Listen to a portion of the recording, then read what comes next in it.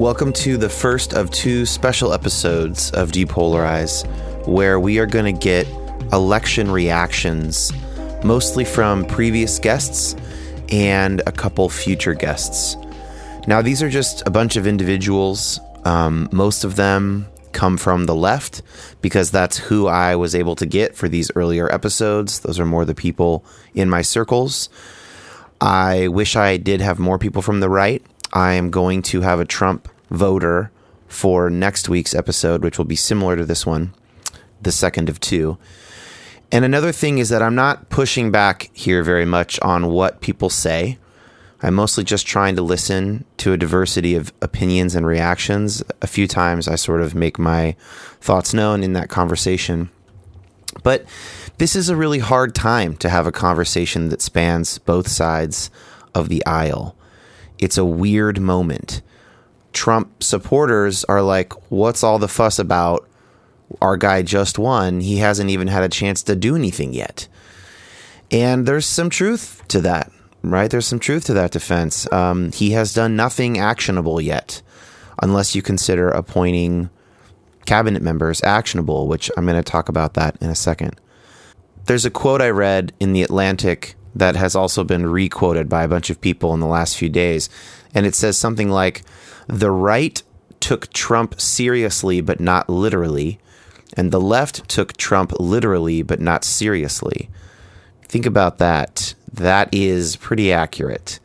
We on the left are afraid of the catastrophic damage he might do if he acts like he says he will act. And most of his supporters are like, he doesn't mean this stuff. But they do take him seriously as their voice in Washington.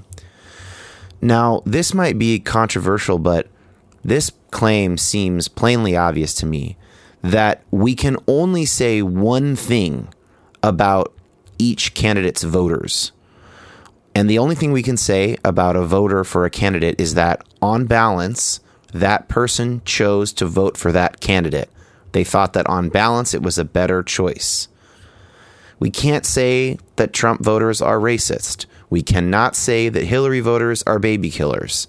We just can't say that. We can look at exit polls. We can figure out percentages of what people believed and what they said was important. We can figure out their race, their gender, their age, their religious identity. But there's only one piece of information that we can actually gather from the bare fact that they voted for Trump or Hillary, and that is what I just said. On balance, Trump is the better choice. On balance, Hillary is the better choice. Literally, we don't know anything for sure other than that.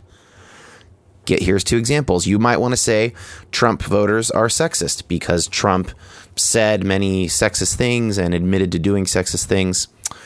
But listen to this. Hillary wanted to repeal the Hyde Amendment. I voted for Hillary. I don't want to repeal the Hyde Amendment. But on balance, I voted for Hillary. I thought she was on balance a better candidate. Similarly, the same can be said for a Trump voter and his sexism. I got an email from an extended family member before the election saying, remember, we're not voting for a candidate, we're voting for the GOP platform. Now, you can disagree with that assessment of what a vote is, but you cannot say that the person who sent that email did not believe they were voting for a platform and not a candidate. And of course, what that means to them is, on balance, this platform is better than the other platform. You just cannot say that that person is, by definition, a racist or a xenophobe. I know for a fact that that person voted because of abortion. They thought that that was their obligation as a pro-life voter. I disagree personally with their argument, but I cannot call them a racist or a xenophobe. I can't do it. The same applies to protesters. We cannot say of all protesters that they are sore losers. We cannot say of all protesters that they do not respect democracy or that they are entitled and have never been told no before. We can't say any of these things about them. People are protesting for multiple reasons. You would have to ask each individual why they're there, and they could tell you, and then you could know, to the extent that they knew themselves well enough to say what they were doing it for. Now, there's some legitimate fear right now on the left. People are worried that Trump will do the things that he talked about. If he does, pretty massive inequalities and suppression are to come. I mean, if he sends a deportation force around neighborhoods, there are some real questions about human rights. But also, there is legitimate frustration on the right. Voters feel like they have not been listened to. They feel slighted and insulted. They feel grouped together with no respect to their individuality. Many of them, especially the voters who either switched parties, voted third party, or refrained from voting, they feel like their elected representatives have done very little in their interest for decades. This includes voters of all races, as is clear from the exit polling. Trump got 8% of African Americans. He got 26% of Latinos. He got a lot of people who voted for Obama twice in a row and then voted for him.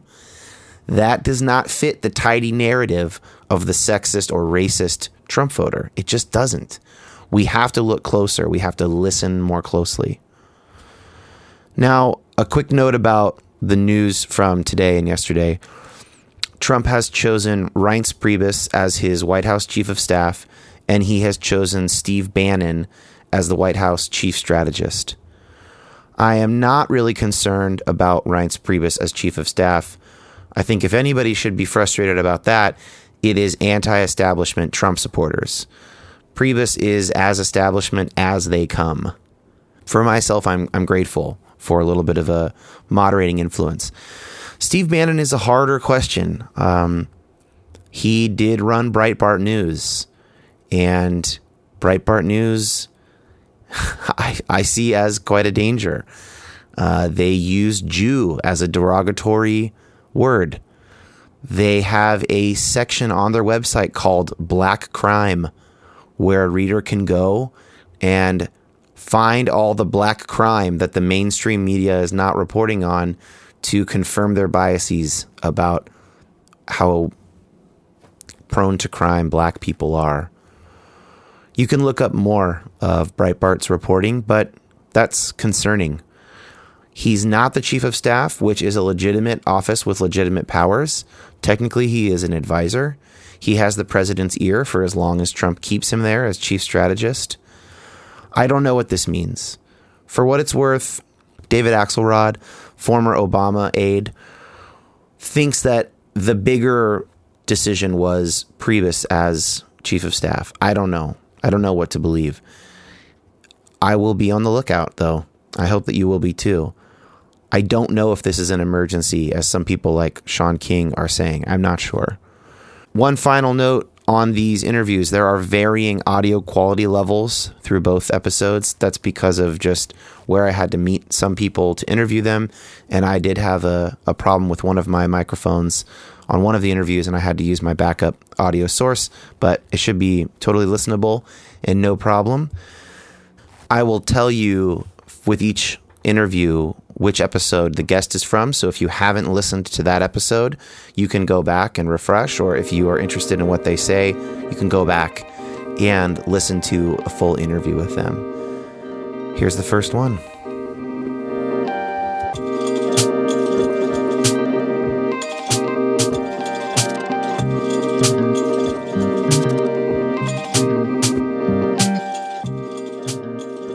So I'm here with Chris Hoke and Niners Garcia. You might remember Chris from episode 2 about immigrants and his work up in Skagit County in Washington. And he mentioned Niners. I don't remember, Chris, if you mentioned him by name or not, but he was in that conversation. You guys are now business partners. And so I've got both of them joining me here today. So thank you guys both for being here. Thanks.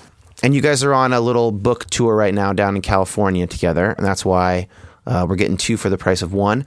So what I'd like to hear from each of you separately is, what was your reaction the night of the election, and has anything changed in the last 4 or 5 days as you've kind of thought through it some more?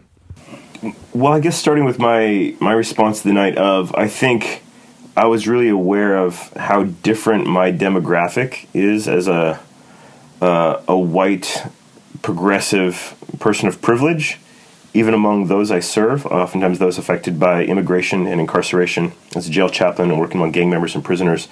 That night, it just felt like a sick joke. It felt like this cannot happen. Is this really happening?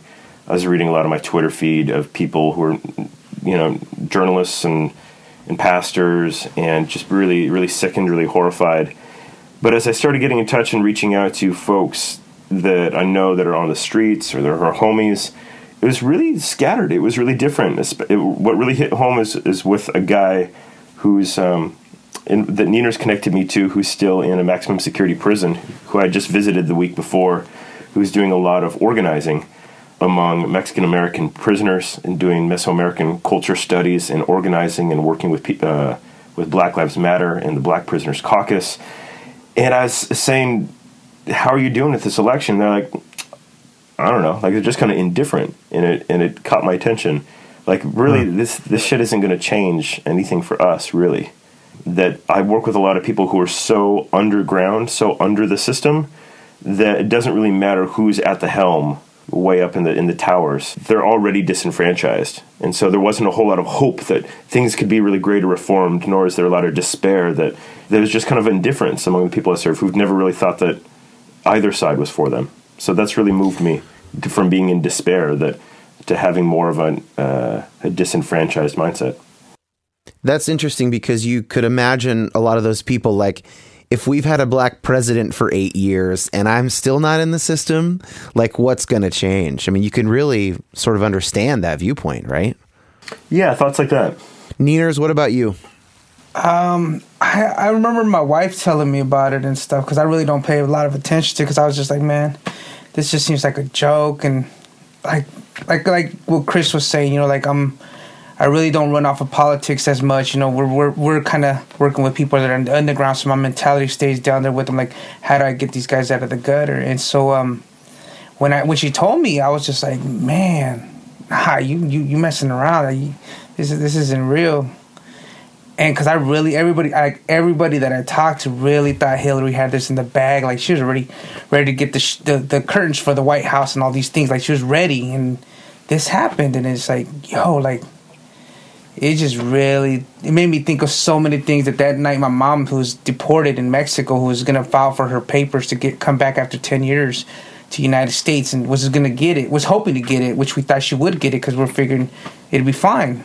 Called me scared, telling me that she's going to probably have to wait another 4 years till another president comes on and we'll sign off on her coming back. And it's just like, I haven't seen my mom in about 8 to 10 years and stuff. And it's just like, man, this is hard. This is really hitting at home now. It really sunk into me, like how bad and how big of an effect it's going to have on not just our economy and our people, but like my life, my family, my kids' life. My son, who was born 2 days ago, who probably won't see his grandma till he's older.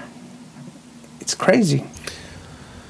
Man, well, that's something that we're going to keep up with you about, and hopefully you and Chris can keep us up to date on that process. And hopefully that's not true. Hopefully she does get up here.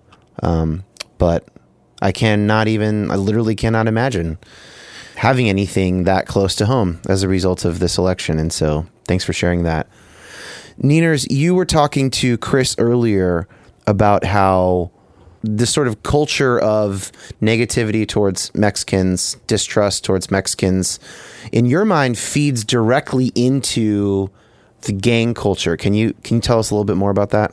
Yeah, I remember talking with, like, everybody's so concerned about what's going to happen in the White House, what new laws are going to change and all these things. And I remember hearing a lot of the homies, like, just seeing how these guys just, the racism that's just rising up, that they given like this whole election just gave people the opportunity to finally come out and call us names that we haven't been called a wetback or a spick since I was a kid, and so this is stuff that just triggering inside guys that are just giving up hope in life and just being like, fuck the free world, fuck this place.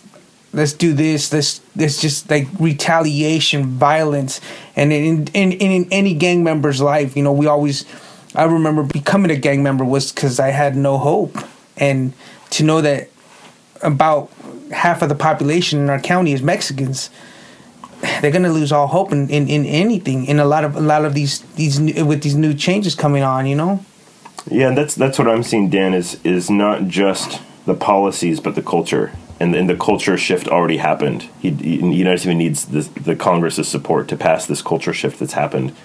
I've seen that in his winning, there's already kind of like an endorsement that he got away with murder, so to say. Like, he got away with such a culture of hostility and hatred. And for people to see, like, wow, people like this. A lot of the Mexican-American friends that I have, like Nina is saying, have a sense that, oh, I do live in a country that doesn't want me, that hates me, that thinks I'm trash, that thinks you can talk about us that way. And that's what builds a whole culture of rage, of despair, of resentment. That is, the heart of gang violence is I am unwanted. So how do we defend ourselves against where there's a hostility? And Eunice was even saying there's like a low-level PTSD that's already setting in among guys. What did you mean by that? Yeah, amongst children. The other day, or actually this morning, Chris was just telling me about one of the guys, Alex, who had given him a call. Little youngster, he's a teenager, and just think of the stuff that he's going through to know that any given minute, if he goes outside, either the border patrol is going to be there, or another rival gang member is going to show up, or just things like that. It just inside, you're already starting to get paranoid, thinking of you're going to lose your family. Like, you got to think a lot of these migrant families or Mexicans out here have children that were born here, but they weren't. Like, my mom was, she was born in Mexico, and I was born over here. So it's like, now I can't see my mom, and that's stuff that's going to build up inside them at such a young age. That it's going to be horrific. It's going to scare the shit out of people. A lot of people who voted for Trump will listen to this and they'll say, "Look, I understand your guys' fear. I totally don't." They'll think, I totally don't think Mexicans are rapists. I don't have any ill will towards Mexican Americans. Plenty of people voted for him because in their own mind, abortion was the biggest issue on the ballot, as it always is, and they did what they thought they needed to do to protect the unborn, for instance. For someone listening who has no internal conflict about whether or not they can respect Mexican Americans, for someone listening who voted for Trump and who fully respects Mexican Americans, what would you say to them going forward? Okay, your guy won. Now here's what we need from you. Like, what is that? Well, before getting to what we need from you, like, you said something that struck a note with me a second ago. You said, well, if abortion is our issue, we did what we needed to do to protect what we want to protect. For me, that is gangbanging. That's the central logic of those who are in gangs. That's the central phrase amongst guys that I've worked with when they're kind of trying to they're kind of softening or minimizing the drive-bys or the fights they've gotten in, is say, well, Chris, you do what you got to do. And it was out of their sense of protecting their neighborhood or their personal safety. And so I guess I would just invite people, oftentimes evangelicals, I know that 81% of white evangelicals voted for Trump, that you can have that attitude, but just realize that's the same attitude of gang violence, of you do what you got to do, you minimize and justify great hostility and violence to protect the one thing you want to protect. I would just want to hold up a mirror to see those similarities. Wow. If a lot of people still did vote him in from the Christian side because of abortion, that's just an older question. And it's not new for this election. But for me, the question is always boiled down to, I think that's beautiful to want to defend unborn life. But it smacks of cynicism and hypocrisy if someone is wanting to, in the name of defending unborn life, denigrate life in the form of immigrants, prisoners, the poor, the very people that God tells us to defend. And so it's hard for me to hear, to see denigrating the born, the living, in the name of the unborn. For me, it's not holy. Well, I think that obviously if they thought that you were right about that, you know what I mean? Like, if they shared your perspective that they were truly sacrificing the born for the unborn, then they would not hold the views that they hold. From where you guys, so there's a lot of work to be done, I think, personally, in terms of like finding a common language so we can have those conversations of, okay, you voted for Trump because of abortion. How many living lives, could be ruined for the sake of these potential lives? Or what is, where can we agree injustices are being done for living people? Does your pro-life ethic extend to the death penalty? Right. Does it extend to people who have been in jail for 10 years for marijuana possession? Yep. Does it extend to public school funding? Yada, yada. We can have those conversations. Right. From where you guys are coming from, what's your aspect of that conversation, given your experience and your knowledge? Where can you guys push back on people of faith or conservative voters? Where can you how can you tug them in the right direction? Well, for me, and I'll pass this to you in just a second, Nini, I primarily work with prisoners, and of that subset gang members who are seen as the worst of the worst, that if I'm dealing with a faith community that really wants to talk about the sacredness of human life, oftentimes the unsaid line they draw is they're sacred, and as soon as they're born, they're no longer sacred. As soon as they're just poor and of color, we can denigrate them. But specifically prisoners that in my book Wanted, that's the central image I really came upon of prisons as human trash bins, and in treating unwanted human beings whom God wants very much, that treating human beings as unwanted and throwing them in huge landfills across rural zones of prisons and keeping them in the underworld, that I would want to build on people's belief, like, okay, you say human life is sacred, let's talk about the sacredness of human life and these people who are rotting in human dumpsters, and how we can see them as precious and dig out and recover and resurrect human lives that are still precious with their tattoos and felony records. They're as precious as that fetus. Let's protect them all. So basically just call them on that value, and let's get to work. Yeah. What about you, Nieners? If you're talking to an imaginary Trump voter or conservative Christian who leans that way, like, what's at the deepest part of you that you want to say to them to try and make them understand where you're coming from?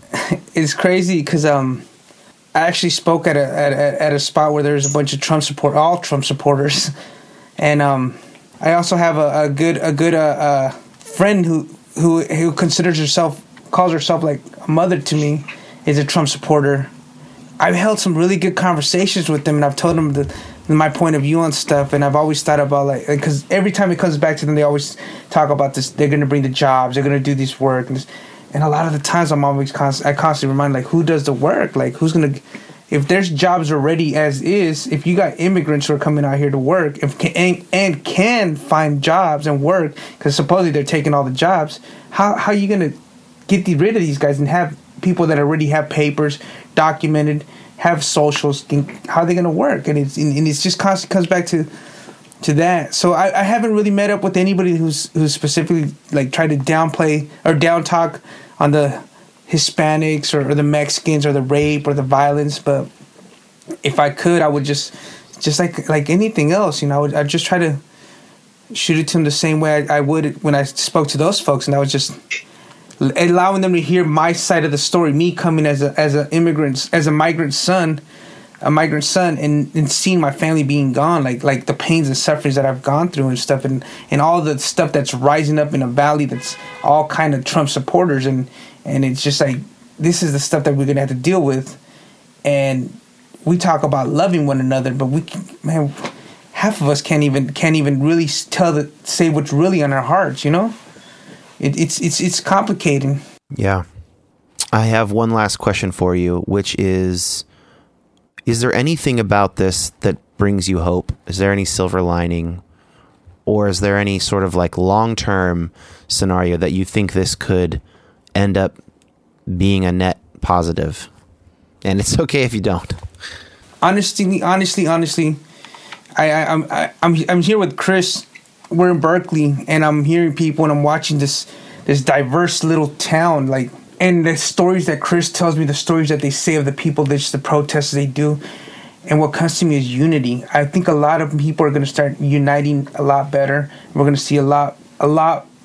We might. I hope. I pray that we'll see a lot more people seeing eye to eye, common level. People finally realizing like this is really happening in our country. It's not happening in the ghettos and the hoods and in the projects and the slums. It's happening on our block, literally, like in the upper class, middle class, like. And I hope that they could just see it. And I hope that unity comes out of this, man.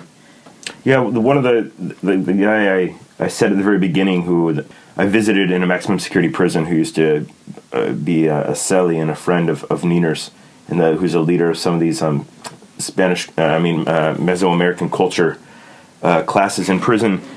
He told me when I visited him, even a week before the election, he said what really woke up a lot of the Mexican Americans in prison to not just be thinking about organizing around gang violence and fighting other Mexican Americans who were red rag or blue rag, but starting to think about gang organizing around helping guys get educated and go to college and get back into their communities and be strong, powerful voices to change things out there. And what spurred a lot of his motivation the last year and a half, he said, was this Trump clown. He's like really seeing this guy out there talking like this, and then seeing what's going on in the news with Black Lives Matter, and seeing these black guys who are normally like Mexicans and blacks, they fight each other in prison. But he's like seeing these guys just get shot down by cops. Like, wait a minute, that's what's been happening to us. And so hearing a real shift in his mind of when things get, Martin Luther King talked about getting the lion to bear its claws, by their protests in the South, like really wanting the hidden violence to come out, or the hidden hatred to come out. I think as the lion's coming out, the claws are coming out of the lion, at least on the cultural hatred, that's causing Mexicans to unite in prison or on the streets and with Black Lives Matter, and for people who normally are all fighting each other to come together and say, no, we have a shared experience of marginalization and we need to work together. If this is what it takes to see Donald Trump elected president, for everyone to start working together along the margins, that gives me a lot of hope.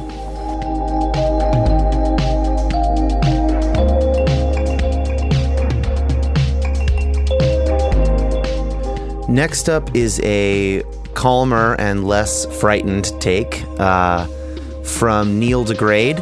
You might remember him from episode 7 on third parties. He was our libertarian friend. So here is Neil giving his reaction to the election results. Neil, you were never going to vote for Trump or Hillary, so you had basically decided to let everyone else decide who would win. I assume you're still confident in that decision of yours? Still confident in not voting for Hillary or Trump? Yeah.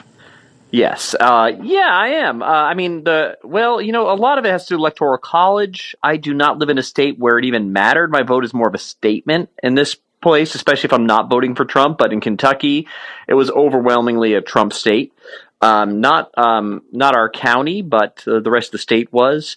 So I kind of had the luxury where I didn't, I felt like I was free to vote for a third party and make more of a statement, and didn't need to get out and vote either for Hillary or for Trump. And I didn't want to vote for either. So, yeah, I had this expectation that I didn't even watch the election and everything go down the night before. I was just going to wake up and be surprised like it was Christmas, knowing that it was going to be a gift I didn't want. I was going to get coal, or I was going to get, sticks in my stocking. And I was actually shocked it was Trump. Like from the polls and everything leading up to it, I thought for sure it was going to be Clinton. And just had to deal with that, sort of shock that, oh my gosh, like this surreal world of the Donald Trump, the reality star in my world, is now president. And what are the ramifications of that? So what do you think the ramifications are? Well, I got more optimistic over the last few days than where I started. I was concerned right away because I felt like Donald Trump has been overcharacterized as a racist. I mean, he says things that I would never say, but I think there's a big difference in saying, when he says I believe illegal aliens are criminals versus I hate Mexicans is how it's presented in the media. So what I was afraid of is, as someone who scanned both sides, like I would tune into Rush Limbaugh once in a while, and I'll listen to Bill Maher, and I'll listen to MSNBC. I kind of scanned everything, and I was concerned for the people that only got their news from television and from cable networks and from only one side, because the way Donald Trump was characterized was scarier than he really was. I think right now, like, people are too quick to jump on the racist button to call people racist. I think that should be equally as bad as being a racist. I don't think Donald Trump is the best person ever. I don't really admire his character. I think he's been mischaracterized as monstrously racist. I think that really, when he's talking about, there's a fear he has of illegal aliens, and there's a fear he has of like the Syrian refugees and whatnot. Whether it's rational or not, I can't speak to that. But he doesn't strike me as a person that, if he was actually face to face with a Mexican, with a Muslim, that he was going to not listen to them at a table. I mean, we can see, for example, just in how he talked about President Obama, and then suddenly he's face to face with Obama, and he's being very civil and he's being very grown up. That's what I'm afraid of, is just that overreaction before he's even stepped into the office, before we've given him a chance, even though I didn't want to give him a chance in the first place. The country just overreacting because they've been force-fed only one side of the story. That's my concern right now. Optimistically, I'm really hopeful that President Trump will be different than candidate Trump. And I'm seeing signs of that. And so I'm kind of hanging on to that little bit of hope as of right now. And like when I pray that same thing, that this is going to be a guy who listens. This is going to be a guy who thinks through, that he gets good advisors and he listens to them. And that at the end, we really end up with the best case scenario of a bad situation, as opposed to the picture I could draw in my head of what a bad situation would really look like. What are the actual pieces of evidence that you think he is softening? Oh, yeah. Well, it actually didn't start with him. It started with Hillary's concession speech, which I thought was fantastic. I mean, for as disappointed as she was and as shocked as she was, the composure she showed in her speech and the graciousness I thought was excellent. And then the President Obama, his openness to, like, hey, this is the president-elect. He was really chill and really cool about it. And I felt like Trump responded back to both of them the same way. That gave me cause for optimism. Now, I lose my optimism if I ever check in on his Twitter. I think if I was around Trump, the first thing I would get people I would try to get him to stop doing is using Twitter at all. He's old Trump on Twitter, and he's new Trump, face to face. A couple other things that gave me cause for optimism were Netanyahu, Prime Minister of UK, Vladimir Putin. They were all excited they expressed enthusiasm about working with him on foreign relations, and that, that Trump said it in one of his debates. He's like, it wouldn't be so bad if we got along well with Russia. And I don't think, politically, I don't think there's a point in getting along with Russia if Russia's going to behave badly, but maybe there's some grounds for some compromise between the two of them. So foreign policy wise, I was happy to see that, yeah, there were people in the world that were actually like, oh, we might actually be able to work with this guy. That was encouraging for me. Also, there's a side of Donald Trump that I think he wants to be well liked and respected. When he doesn't get it, he acts out. But I think that he's done some things already that are more respectable in how he spoke, and he got really good feedback on that from people. So I'm hoping, he really wants to appeal to that side of his, kind of dichotomous personality, is that he wants to be well liked and might be more of a compromise and less rash person than he ran as a candidate. There are a lot of things I'd like to push back on that you just said, but this is not the episode for that. I am just getting my guests' reactions. Yeah. I will present one other piece of evidence. He did say today that he might be open to reforming Obamacare or leaving certain parts of it intact. And yes. I think that has also been perceived as a bit of a sigh of relief and an olive branch to the left. He is drinking from a fire hose of information now. He was running on his impressions of America. He's going to get the actual download of what's going on behind the scenes. All of the secrets, all of the, high clearance, security clearance information. I'm interested. I think his policies are going to change once he gets the real picture of what a president gets to see and know.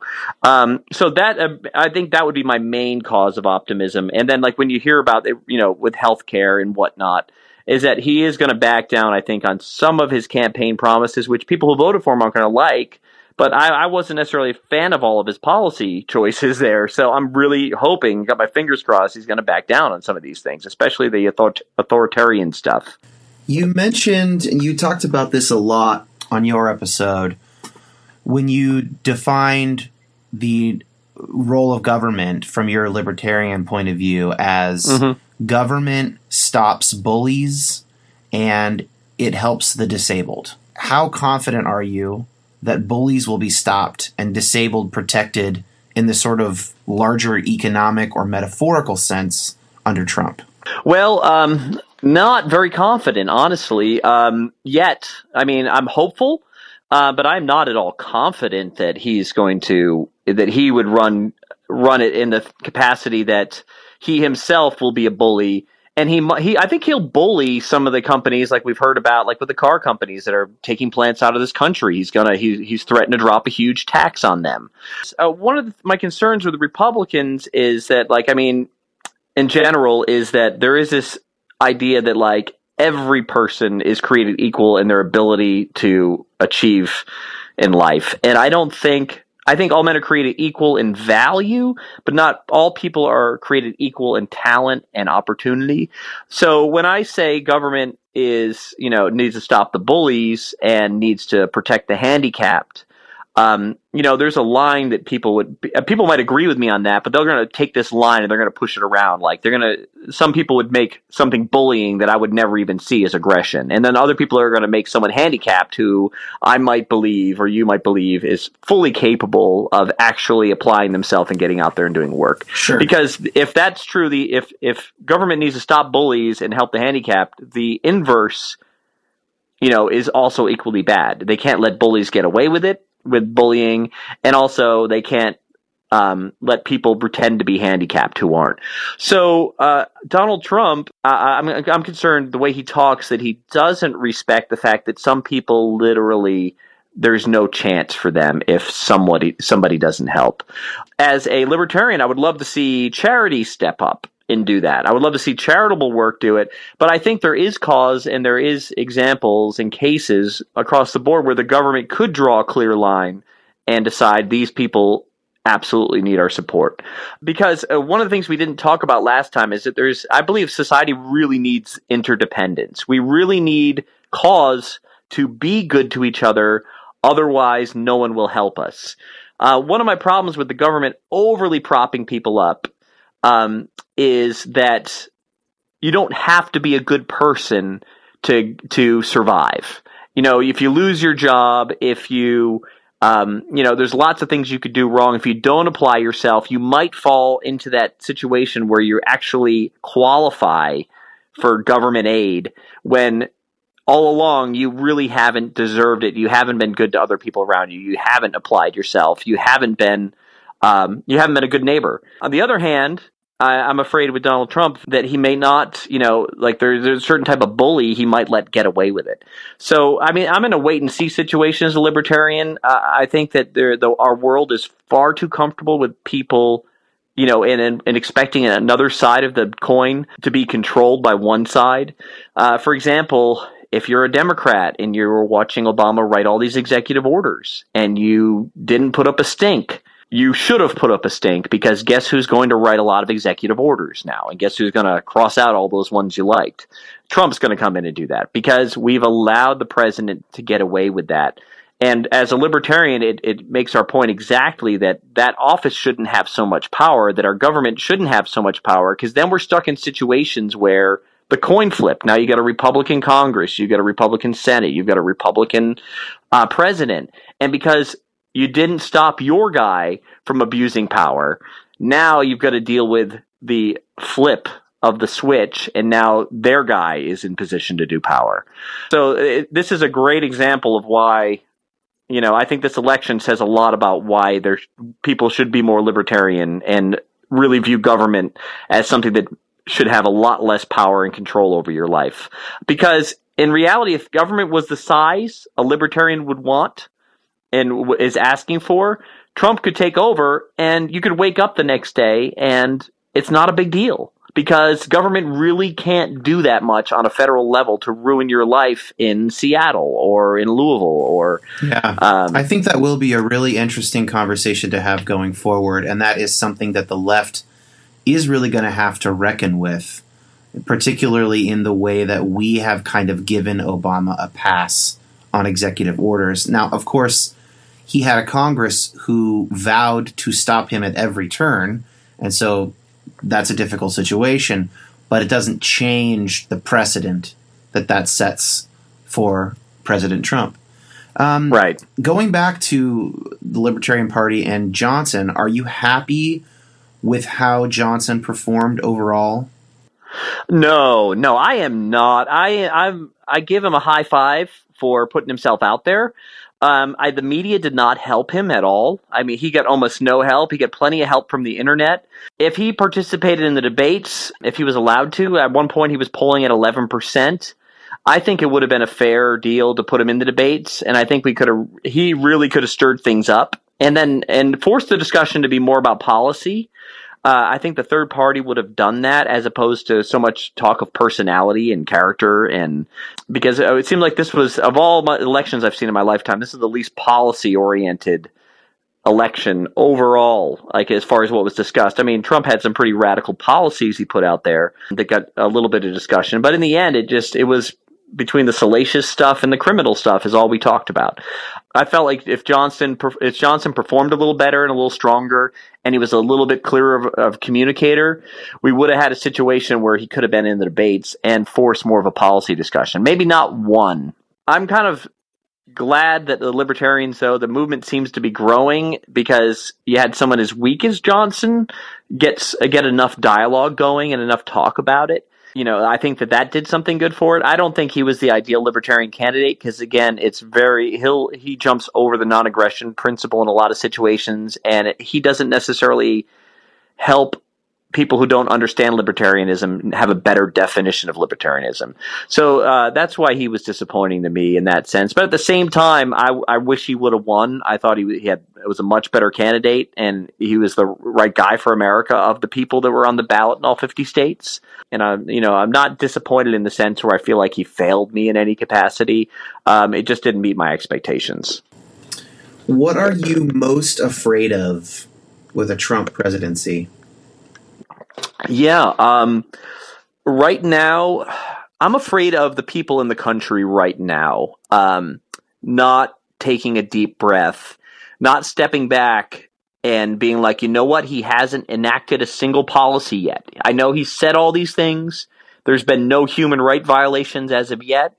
Let's chill. Let's wait and see. And then let's protest with purpose if he does something bad. I mean, right now, if I'm a Democrat, I'm protesting the DNC because they handed it to Hillary. I mean, Bernie had the momentum. As an outsider who's not Democrat or Republican, I think Bernie would have whipped Trump in debates. I think he would have given him the old man smackdown and the no nonsense smackdown. Bernie doesn't have the controversial side. Morally, he's always stood by what he said. He's always been the same guy since he's been in politics. And I think the Democrats screwed themselves over. And if there was anything to protest right now, it's on the losing side, I would protest to make sure that didn't happen again. I'm scared less of Trump, though, at the same time, because of people's willingness, like the left's willingness to get out there and protest something that they feel is unjust. I just hope they save their energy and don't become jaundiced, and that if he really honestly tries something or is trying to, circumvent the will of the American people, that people would protest. So my fear is that people are protesting for the wrong reasons right now. It's more of a sore loser protest because he hasn't actually done anything yet, and that they save their energy and wait for moments where, okay, there is something on the table that is about to happen or has happened that we need to get out to the streets on. If these protests continue longer, sort of like the Occupy ones did, I'm definitely going to have some people on to represent that viewpoint.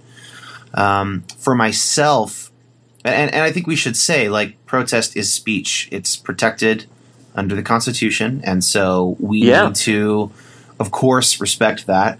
For myself, I am saving up my energy and my sort of my sick leave days, which I work for myself, so I don't technically have those, but I'm banking, I'm putting that in the bank for when there is something actionable. Well, that's wise. I mean, what you're doing right there, I would say to any level-headed person who's frustrated is, save your energy for when you're going to need it. Save your time off work for when you're going to need it. If you will, who knows what's going to happen? I mean, sure. I mean, most of the time people do what they've always done. Trump has said some stuff, but if you're a Democrat, I would take a little consolation in the idea that he's pretty much been a Democrat most of his life. And he's been a supporter of Clinton and other people like that, and I would wait to see if you're going to see more of that guy.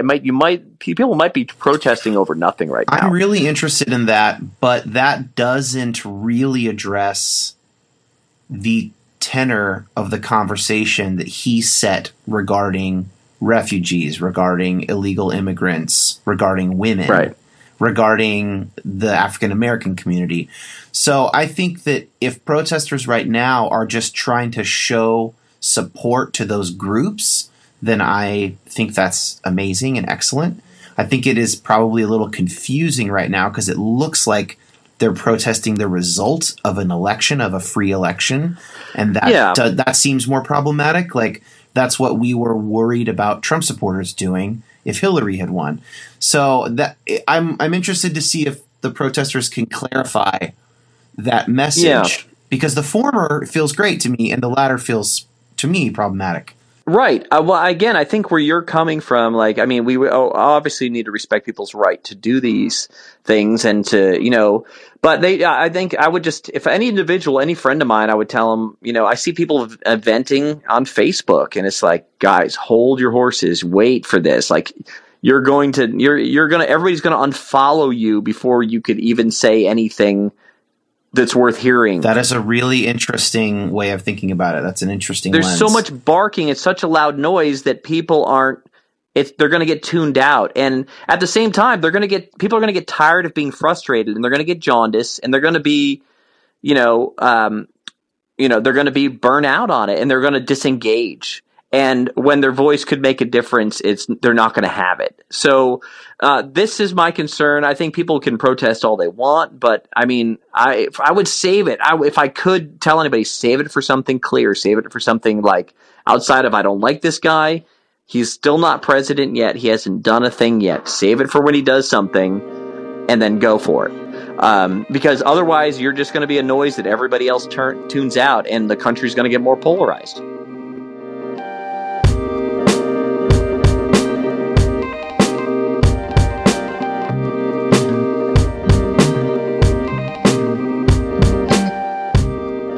Call me Bleeding Heart, but one thing I wanted to do for this reactions episode was get someone from the LGBTQ community. So this is Julie Rogers. She is going to be joining us for a full-length episode in the next couple months, but I wanted to get her quick take on the election. So my name is Julie Rogers, and I write and speak about LGBT issues within the Christian church. I've done that in the past in more conservative communities. I was on staff at Wheaton College, so more evangelical communities. And now I'm speaking a little bit more broadly, just helping sort of with the progressive Christian movement to call Christians to be more inclusive of LGBT people. So that puts you in a kind of a unique place then as you react to this election. I'm curious what your reaction was. Like, what was your reaction on Tuesday night? And then now it's Saturday. A few days have passed. In what way has it changed since then? Well, I'm in all the stages of grief, I think. I have been for most of the week. My main angst, I guess, and anxiety and concern is about the 81% of white evangelicals who voted for Trump. I'm really concerned for my friends of color, people of color, Muslims, immigrants, people whose physical safety is at risk, who feel threatened by Trump's presidency. Yeah. And the LGBT community is Black. It is Hispanic. It is Muslim. They're immigrants. And so I think I'm concerned about it from, for a range of reasons. But I think the LGBT community has often been driven by white people, often white men. LGBT justice, the face of it has been, and that we haven't done a good job of standing together against racism as a community. So I want to see this next 4 years draw the community together in terms of racial justice. You're saying like leaders like Harvey Milk, for instance, was a white male, and you think that the LGBT community has maybe overly relied on white men, and you feel, are you saying you feel a sort of not a dismissal, a rejection by white men in this election? Am I picking up on something like that? No, I wouldn't say I feel a rejection, but I would say that my main concerns have been about the racism and the racial rhetoric I've seen in this election. And I think the LGBT community is going to come out fighting strong for the next 4 years because of some other things we can get into about the platform, about Trump and Pitts' platform. But I think in doing that, we need to make sure that we're unified and also fighting and combating the racism that has a significant percentage of the LGBT community at risk for different reasons. Okay, yeah, that makes sense. I do have a couple other people on these reaction episodes who are dealing with race, so I'd like to talk with you about the LGBTQ issues. So you mentioned the platform. Let's talk about that platform. So this is the particular platform that Trump and his administration and Paul Ryan and Mike Pence and Reince Priebus and the GOP sort of heads concocted before the Republican National Convention. So what in there, like what are the stances towards the LGBTQ community? Well, one of the big concerns, there are a lot of concerns, but one is that they are pushing for conversion therapy for youth, for minors. So people who have no say in, the roof over their head might be dependent on whether or not they say yes to being, forced to undergo therapy to make them straight. So that I just feel like, the APA, the American Psychological Association, has come out and denounced it. We've clearly seen the research has shown that this is damaging to people, and their platform can't even denounce that. Yeah, in fact, all the major conversion ministries in the United States have closed up shop. Is that right? Yeah, Exodus International, the largest ministry that sort of preached that gay people could become straight and did a sort of pastoral conversion therapy, they shut down in 2013 because the President Alan Chambers said 99.9% of the people didn't change and that he thought it was damaging. And you were involved in that group when you were younger, but we're going to save that for your full episode because I don't want to ruin that story, but just that's a little teaser, everyone. Julie played a central role, and when you listen to her episode, you're going to get to hear all about that. Yeah. So I understand that the platform is concerning, and I understand that Mike Pence's history as governor of Indiana is concerning for the LGBTQ community. But there's an obvious disconnect here, right? Which is all the times in Trump's speeches where he said very plainly and clearly, I am here for the homosexual community. No one loves the LGBTQ community more than me, which, is a little bit of he was reading off of a prompter when he said that. The gays love me. The gays love me, basically, right? But there is a sense in which he didn't have opinions about this from the conservative angle until very recently. There is a sense that, probably he as a person has many gay friends and does not care whether or not they're gay. Can you speak to that disparity between some of these statements he made in speeches and the platform itself? What do you think is going on there? Yeah, I think I agree with you that I don't think Trump is necessarily anti-gay himself. He was kind of like, yeah, let Caitlyn Jenner use whatever restroom she wants in Trump Tower. He doesn't care. But the fact that he picked Mike Pence as his running mate. And the fact that he, on his transition team, which Pence is running, has people from the Family Research Council, people from the Heritage Foundation, people who have built their entire career on opposing LGBT people. He has them on his transition team. And I think what he's doing is trying to signal to his constituency, which was, 81% of white evangelicals voted for him, trying to say, I'm your guy, I'm on your team, your concerns are my concerns. Yeah. And at this point, it doesn't seem like Trump really cares as much about his own agenda when it comes to these kinds of social issues. He just cares about having, his constituents' support. And so if this is what it takes to get it, he's all in.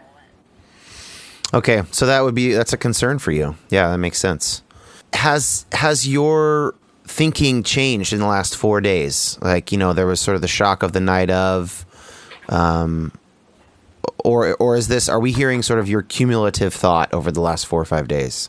I think I have been really angry, really sad, really scared, but my fears are less about me personally than they are about sort of the racism and hate that I see going on. I will say I'm very concerned about, for the next few years, the non-discrimination issues at play for LGBT people, because it's still totally legal to discriminate against LGBT people in most states. And the Equality Act would have been at play if Hillary Clinton had been elected. And so I have been coming to the terms over the last few days with the idea that nothing like that's going to pass, any sort of non-discrimination acts for LGBT people. So when it comes to, the cake baker or a business owner or a hotel owner or a boss at work wanting to say, hey, we're not hiring you because you're gay, or we don't want to serve you because you're gay, that's still totally legal. And this is going to be a real issue with trans people. I mean, I am very sad and very scared for my trans friends because they're being vilified in the midst of all of this. They're likely going to not have any sort of accommodations that, the Equality Act or something like that would have provided for them. So I would say my fears and concerns have moved away from me personally, because I think I'll be okay. I don't think this will affect me too much because I'm not a minor that's going to be forced to go to conversion therapy. I'm not a trans person who's going to be told, that I can't go to the restroom here or I can't live here.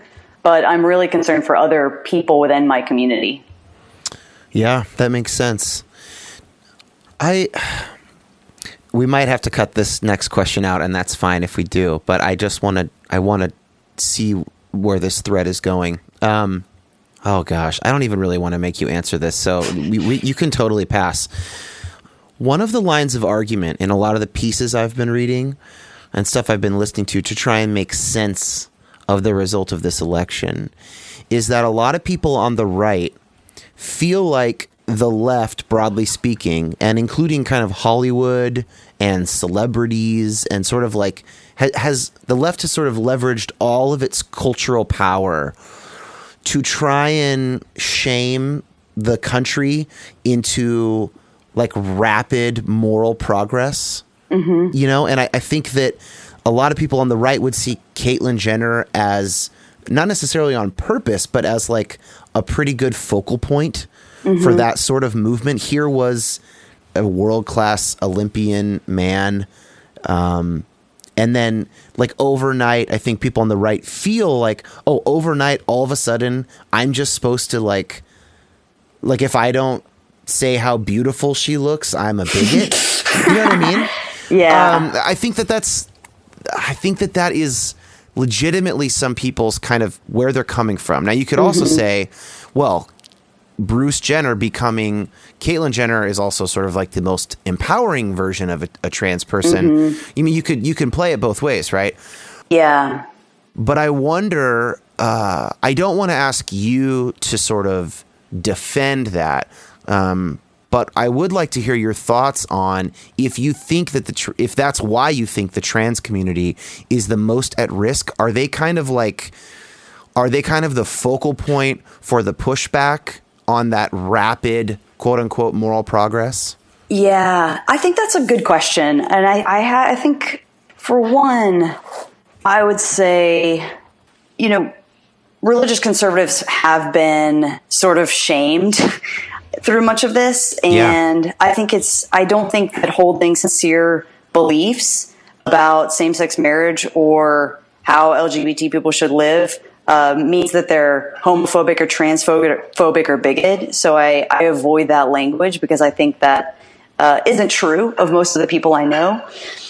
At the same time, I would ask them to consider how vulnerable a trans young person is, and to say, okay, since Trump was elected, we saw the calls to the Trevor Project's suicide hotline for LGBT youth spike 5 times what they get in a normal day, the first 24 afterward, from youth. So we have to go, as a Christian community, even if we don't agree with, sort of where things are, where the broader culture is related to LGBT issues, we do agree that caring for vulnerable people is central to who we are as a Christian community. And we need to get behind protecting this trans youth, the value and dignity of them. And so I think they don't necessarily have to celebrate Caitlyn Jenner and celebrate her transition, but I do think that it is part of their responsibility to figure out how to honor her and to acknowledge the value of a human being made in the image of God.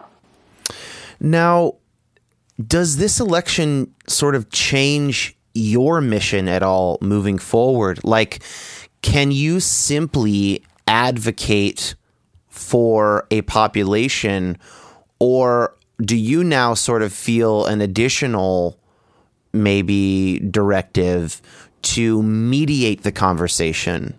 Or were you already mediating conversation and nothing has changed except to sort of show that it is a bigger gulf than before? I've spent the last decade probably more of like bridge building and trying to mediate. And I think this election showed me how ineffective that is in many ways. If 81% of white evangelicals, the community I've been most dedicated to, still looked at Donald Trump with all of his racism and bigotry and said, he's our man, I think this showed me I'm not going to move a lot of these people.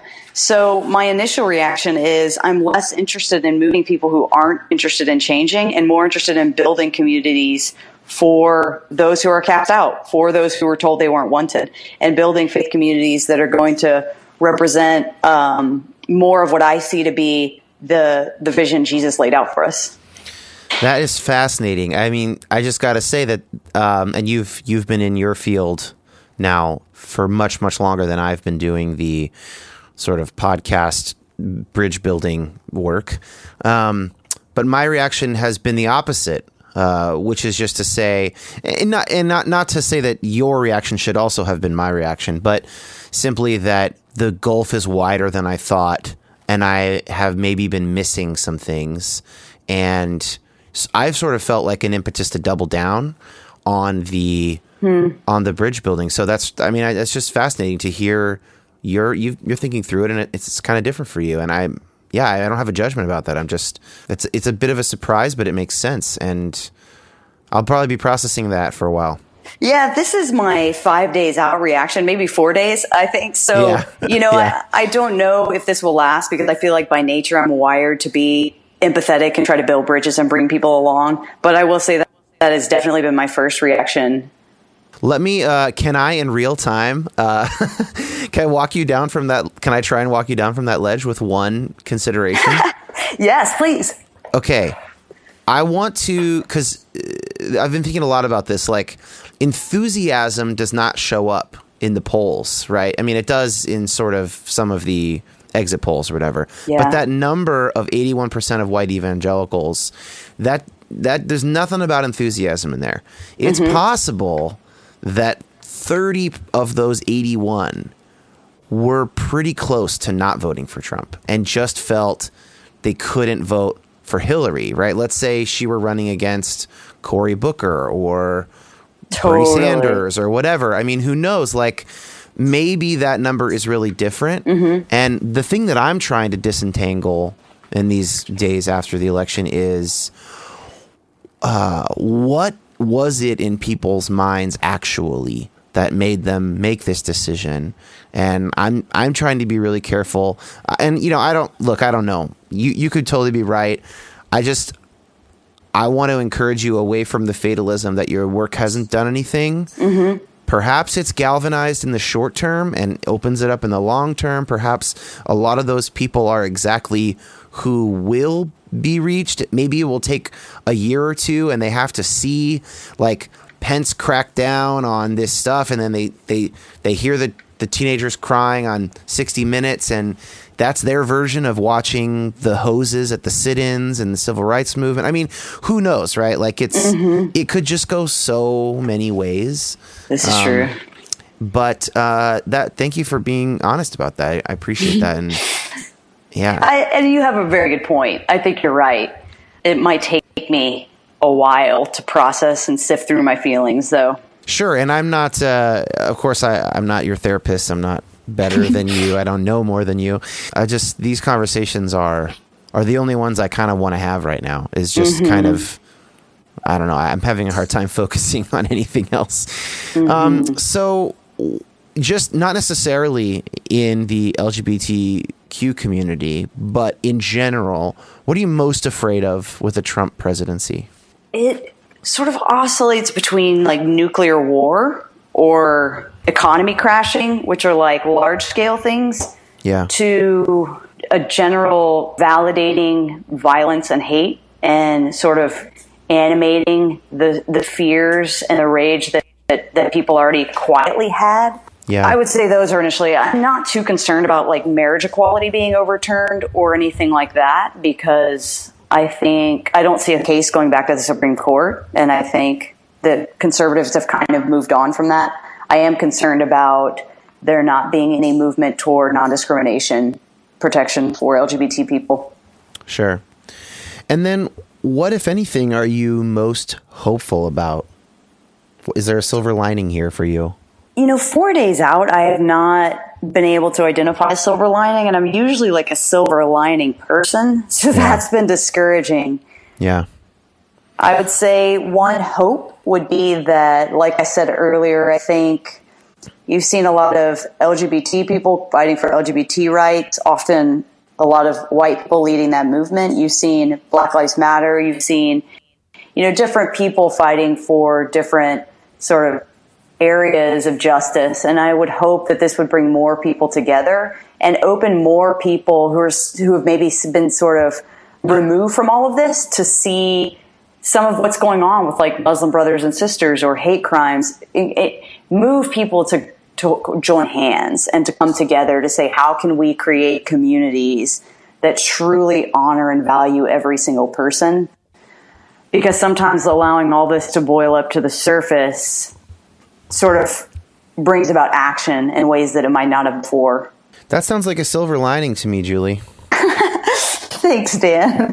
I don't know what else to call that. Yeah, maybe you're right. That might literally be the blue sky after the cloud, not even just a silver lining, to push the metaphor. Okay, last question for you.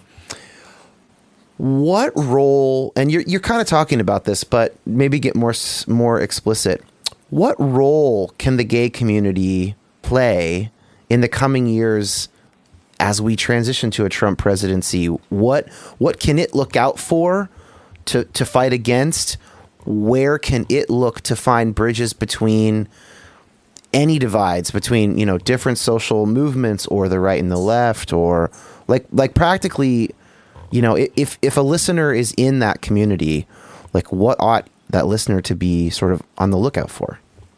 That's a good question. I'll speak as a gay Christian because, one of the biggest culture wars that we've had going for most of my life has been between the gays and the Christians. And I think it has situated me in a way to be able to really, truly, deeply empathize with both sides in it. And I've been able to sort of like translate between the two and to say, these are the fears that Christians are feeling. These are the fears that trans people are feeling. Even if I don't completely know all of them myself, I'm very close to people who do. And these are and so I think there is just being positioned in a marginalized community. It does help us to empathize more with others who are marginalized. And as a Christian, it helps me to empathize more with religious conservatives who are fearful about sort of religious liberty and those things. So I would just say it does situate many of us to be the bridge builders and trying to bring about more education, more understanding, and more empathy when we have this sort of energy to do it.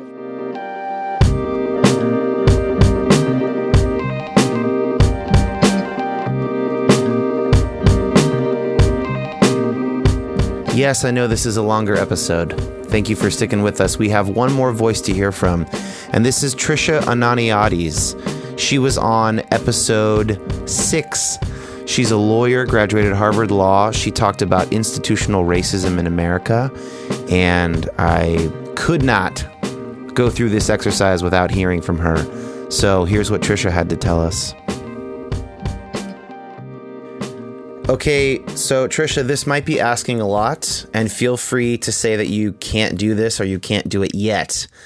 But can you separate out your reactions to the election, like your feelings as a mother, your feelings as a lawyer, your feelings as a woman of color? Yes. I actually have spent some time thinking about my feelings in sort of different respects. So, the feelings that I have about it personally as a woman of color, the feelings I have about it with respect to my kids. And for me, I think that the part that impacts me most when I think about my feelings about the election would be how I feel about it as a mother. I think which was odd for me because I thought certainly, my feelings as a person of color, that would be the most impactful to me. And it really wasn't for me. It was thinking about the legacy for my children and how I want the world to be for them, now and, when they get older and what we've left for them. And for me, that was probably the most striking. Well, I'd love to hear a little bit about all three of those, if you don't mind, just your reaction as a mother, as a lawyer, as a woman of color. I think we'd all really love to hear that. Well, sure. As a mother, I really, as I sort of touched on, I struggled a lot in thinking about the world that will be left for my kids. I have a little boy and a little girl. My daughter is almost 4 years old. My son just turned 2.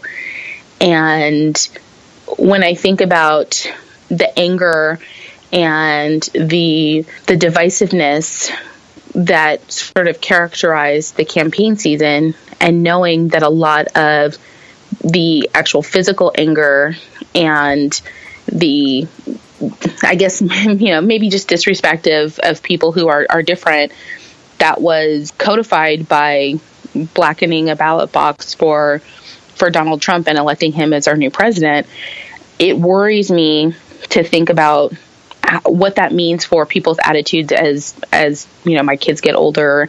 Are we now not incentivizing, but at least co-signing that kind of behavior? So if somebody uses angry racial rhetoric with regard to anybody, are we now saying, well, that's okay because you can say those kind of things and it's not even disqualifying from being president. And as we've seen over the last few days, there's been a little bit of an uptick in these kinds of actions of people being a little bit more bold with the things that they say or the things that they do.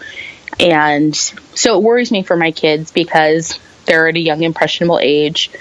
They see and hear so much more than I realize at times.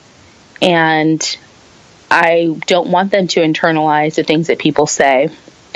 A friend of mine was driving to work yesterday, and she was just listening to music, getting in the headspace of going to work, and somebody was driving near her and screamed at her to turn off her music, you stupid N-word. And wow, that kind of language, I don't want my kids to hear something like that.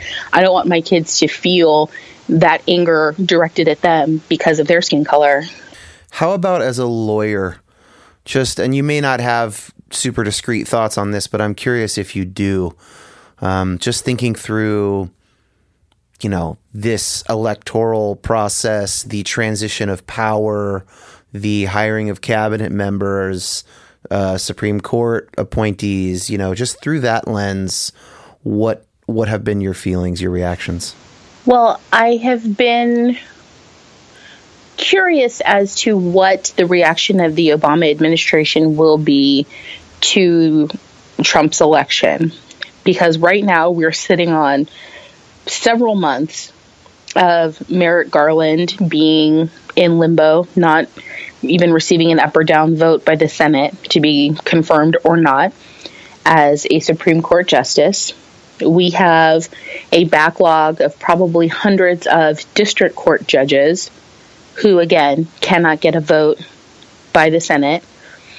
And I've been curious to know how the Obama administration will react now that he knows that Hillary Clinton will not be his successor and will not have the time to push these people through. So I am curious to see what happens over the course of the next, 2 months or so until President-elect Trump is sworn in. And I have read something recently, and I do agree with it, that argues that President Obama should merely just appoint Judge Garland to the Supreme Court, and that the Senate, by not acting in how many ever months it's been, has effectively waived their constitutional right to advise and consent, and that President Obama merely just simply appointing Judge Garland is an effective check on a recalcitrant Congress. I thought that was interesting. Wow, interesting. Yeah, I think certainly there would be litigation over it.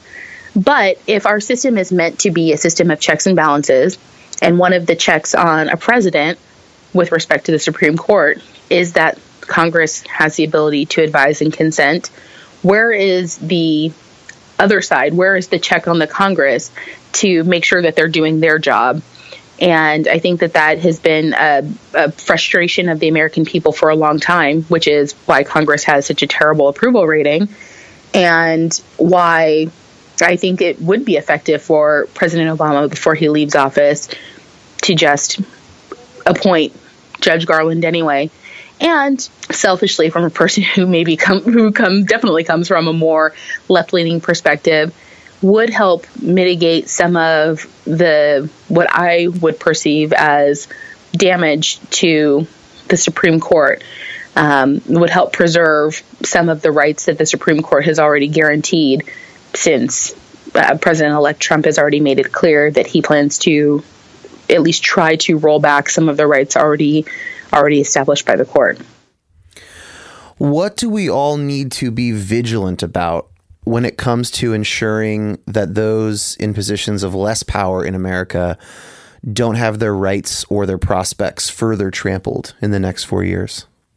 I think that, to be frank, I think that the next couple of years at least will be possibly more difficult. I think that if people are truly interested in making sure that we are upholding the rights of all citizens in this country, and you want to be sure that, maybe President-elect Trump made some statements during his campaign that you think went a little far, and maybe you voted for him, but don't agree with as far as he went on some other matters. I think number one, is beholden on all of us to say something when we see or hear something happen. So if there was a situation, when I talked about what happened to my friend yesterday, if there was somebody there who maybe is in a position of more social power, to say something to that person, that's not right. You don't talk that way to other people. If you go to holidays and you hear your uncle or your aunt or your cousin or someone saying things that you just know are really not okay, take that moment to call the person out. And it doesn't have to be in a mean way, and it doesn't have to be in an aggressive way. But I think it's incumbent on all of us to really say something. I think that many of us who live in coastal areas or more typically progressive or liberal areas, a lot of people did not understand the ways in which people in other areas felt forgotten about, or the ways that they felt that Donald Trump really gave them a voice. And now that that's sort of out in the open, I hope that people take the opportunities to try to educate other people, because I do think people are going to be becoming more explicit, more bold with the things that they're saying. And it's incumbent on all of us to sort of check those people in those moments and help educate them. And, hopefully at least we can sort of calm down a lot of the peer-to-peer social issues that have been popping up the last several days. And, with respect to any arguments from government, anything that we see that's happening that we don't like, the midterm elections, the next set of elections are only 2 years away. And so to the extent that people are not representing your interests in government, become active. Get active in your local government. Get active in political campaigns. You don't have to run yourself if that's not something you're interested in, but make sure that your voice is heard, that you're seen, that people know that you care, and start fighting for those things. For myself, I do plan to get more involved in local government.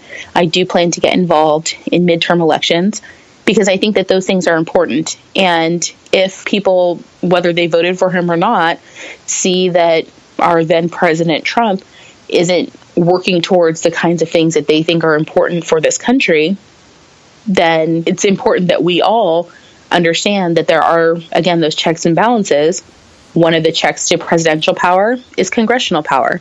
So work to make sure that the Congress people who are in place will help mitigate some of the things that you don't like are happening. Yeah, that's really good. It's a good reminder that the midterms are in 2 years, and perhaps this will be the first time where Democrats are overrepresented in midterm elections, whereas in the past they tend to be underrepresented. And really a lot of that's going to have to do with what Trump and the GOP government enact in those 2 years. Right. That's right. And I think that, if people aren't sure what's going to happen, I know there was a lot of talk in terms of people saying, well, we don't really know what priorities would be for President Trump because, of course, people make campaign promises all the time. And this is not just saying anything about Donald Trump, but certainly anybody who really runs for president or runs for political office. It's sort of like, a high school election where they promise pizza for lunch every day and, 2-hour recess. That's a great campaign promise, but then people sort of focus in on the realities of the office once they get in there. And for people who aren't sure what his priorities would be, I believe it was yesterday, or at least in the last few days, that he published a statement of what he plans to do, what he plans to prioritize in the first 100 days. So that should give people a pretty good idea of what will be coming down the pike. And to the extent that you agree with it, then great. You already know where the direction of the country is headed. To the extent that you don't agree with some or all of his stated goals, contact your local Congress people, contact the House of Reps, contact your senators. Let them know that this does not represent something that you are interested in. And I promise you that your politicians will listen. And if you're not getting traction with your federal representatives, your Congress people, your senators, contact your state assembly members or state senators. And they often have working relationships with the federal representatives and, might be able to get your voice heard that way. What are you most hopeful about going forward? Is there anything that this has revealed, brought to the light? Any silver linings for you? One thing that I can say is a silver lining is that at least this election has given people a chance to see truly how far we still need to go as a country with respect to race relations. I don't think that many people truly understood the fact that things have been so troubling in this country. I heard from a great number of people after 2008 and then again after 2012 that race isn't a problem in America anymore because we have a black president, or we've elected this same person twice. So there's no such thing as racism anymore. And I think that over the course of the last several months during the election season and whatnot, I think people have truly begun to understand that that's just not true. And it's opened these people's eyes. It's helped them to be more aware. And, hopefully it means that we'll be able to try to heal some of the divisions that come from having, this systemic racism, not even just individualized racism. So I'm hopeful in that respect that at least Eyes Open means that we're all more aware and we can help try to make these things better, at least as we go forward.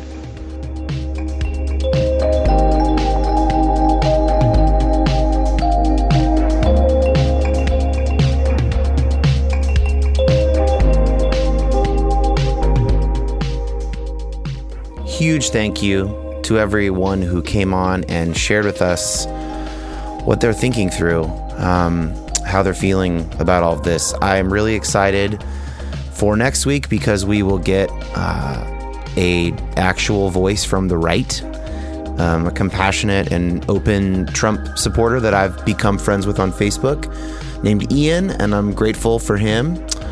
We're also going to hear from a few other people, past guests of the pod and future.